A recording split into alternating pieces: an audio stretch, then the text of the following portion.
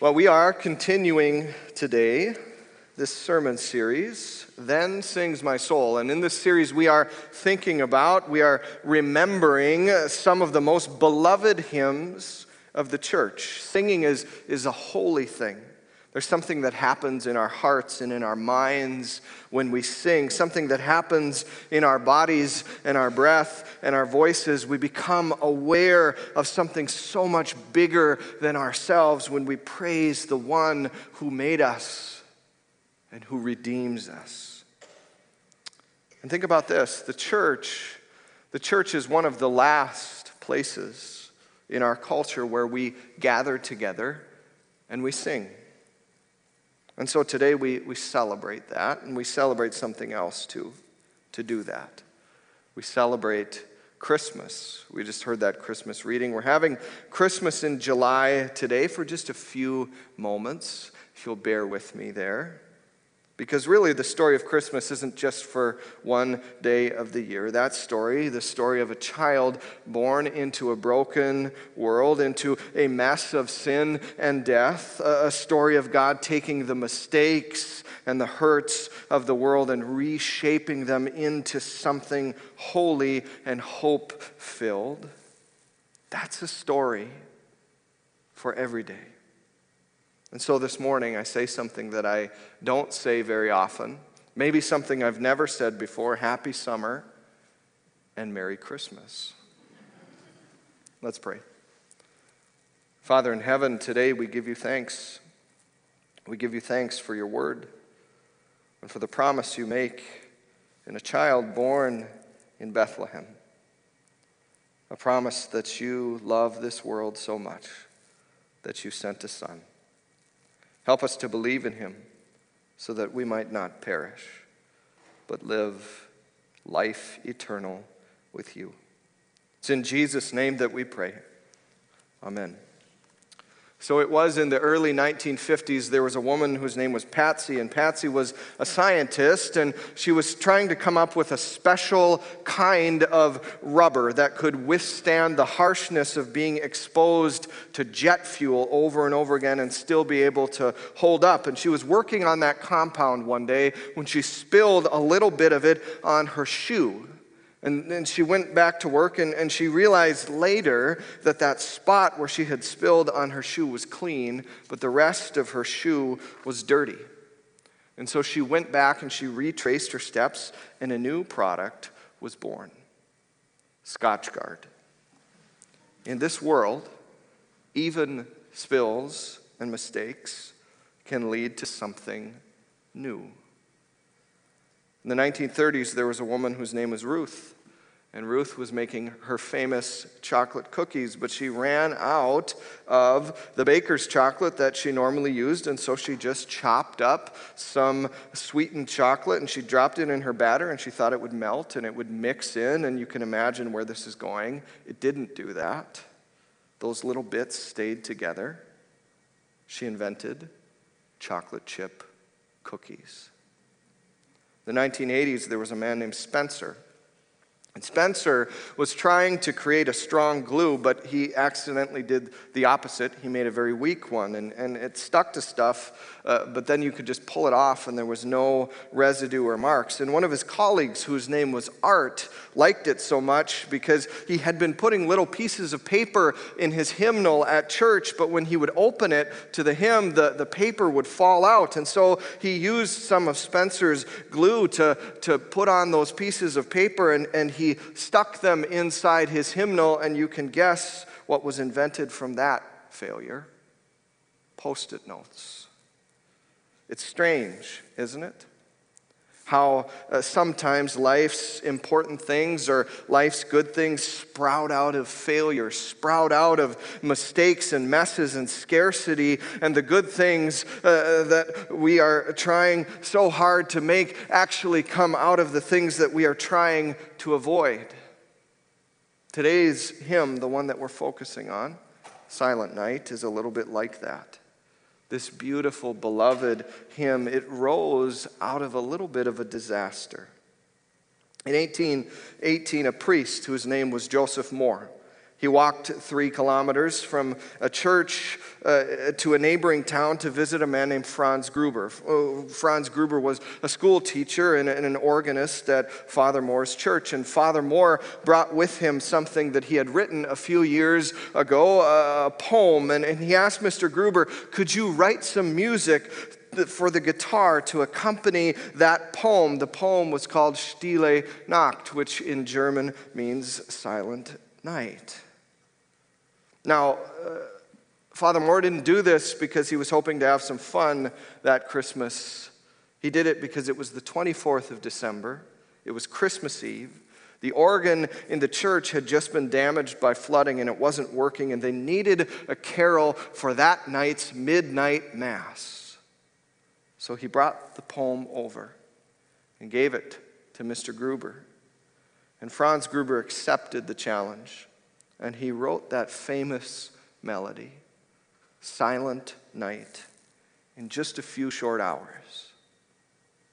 And later that night at the midnight mass, Franz and Father Joseph, they sang it together in front of the altar, accompanied by a guitar with a little choir behind them. Silent night, holy night.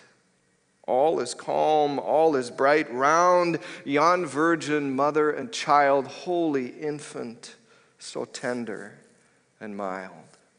Sleep in heavenly peace. Sleep in heavenly peace. And now legend has it that once the organ was fixed, the organ builder stepped back and asked Franz Gruber to test it. And when Franz Gruber sat down and tested the organ, he played that melody, Silent Night. And the organ builder loved it. He loved it so much that he asked if he could have copies of the music. And he took those copies home with him, and he gave them to some of the singers in his town, and they started to sing it. And eventually this hymn traveled all around Austria, and eventually it crossed the Atlantic to New York, the city. And in 1863 it was translated into English by an Episcopal priest whose name was John Freeman Young. And the rest, they say, is history. It's a beautiful hymn, and I don't know this for sure, but I think that why it has endured, why we sing it today, isn't just because of that beautiful melody or because how it sounds in that powerful 4-part harmony. It's not just the amazing story behind that hymn, but instead I think it's endured because of the story that it tells, that in Jesus and in his birth there is peace and there is quiet and there is stillness in a world that is rarely peaceful or quiet or still, that in Jesus God interrupted the noise of this world with the quiet of his presence, that out of brokenness and chaos and hurt, out of mistakes and out of failure, God can bring something good and holy and sacred, that out of sin and death and the powers that rage in this world, God can bring redemption and salvation and life. That's the story of Christmas. That out of failure, God brought not Scotchgard or chocolate chip cookies or Post-it notes, but out of failure, out of a complete mess, God brought salvation to the world and the promise of new life for all who grab on to him by faith. Billy Graham, the great preacher, once told a story about an airplane, a brand new airplane, state-of-the-art airplane. Something special about this airplane is that it didn't have a crew. Everything was done by computer and by automation. And the passengers, they all boarded the plane for its first flight, and they got to their seats, and this automated voice came on the intercom system and said, "Welcome aboard. We are about to take off, so sit back and enjoy the flight. Nothing can go wrong, go wrong. Go wrong, go wrong, go wrong, go wrong." That's the story of our lives.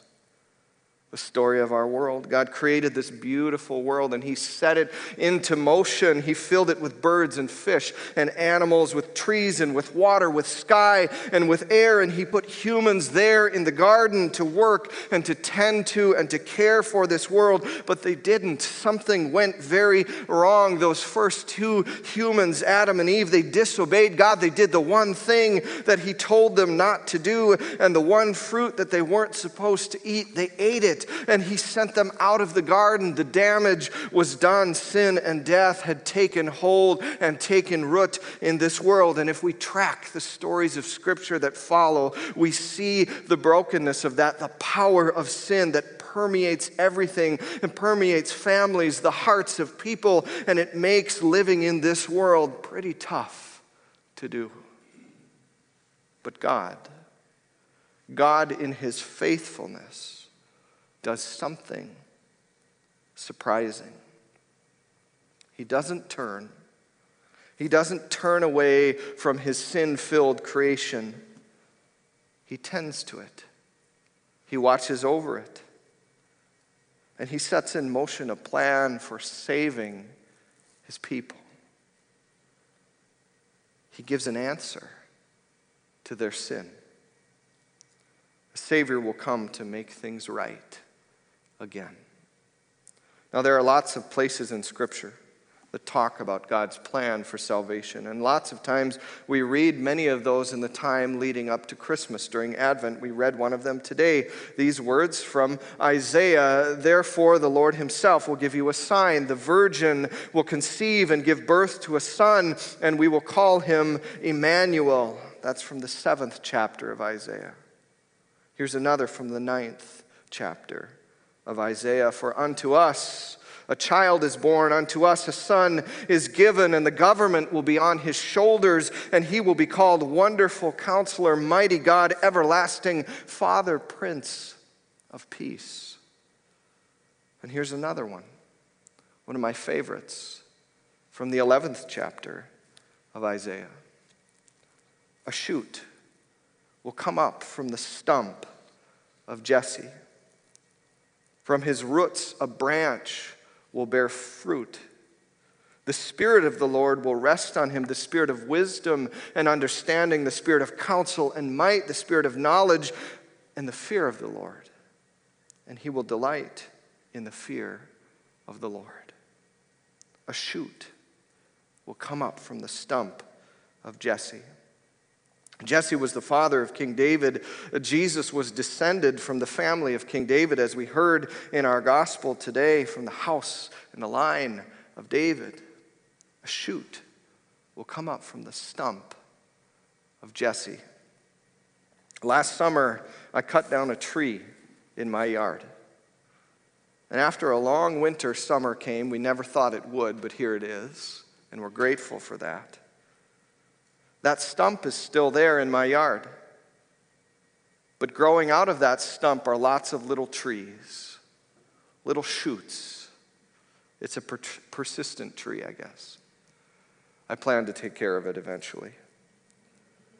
The people of God, in their failure, in our failure, in sin and death, were reduced to a stump, to nothing, sawed off at the ground by sin and death. But God promised that out of that failure, he would bring life, redemption. That's the story of Christmas, that a shoot rose out of a dead stump, and Jesus was born into the world on a night that probably wasn't very silent, but his life silences the powers of evil, the forces that work against God, the things in our lives that get so loud. He silences them in the quietness of his death, of his last breath on the cross, and in the roar of a stone that was rolled away from the tomb where he was laid. That's the story of Christmas, and it's not just for December. It's for May and for June and for July and for every month and for every moment,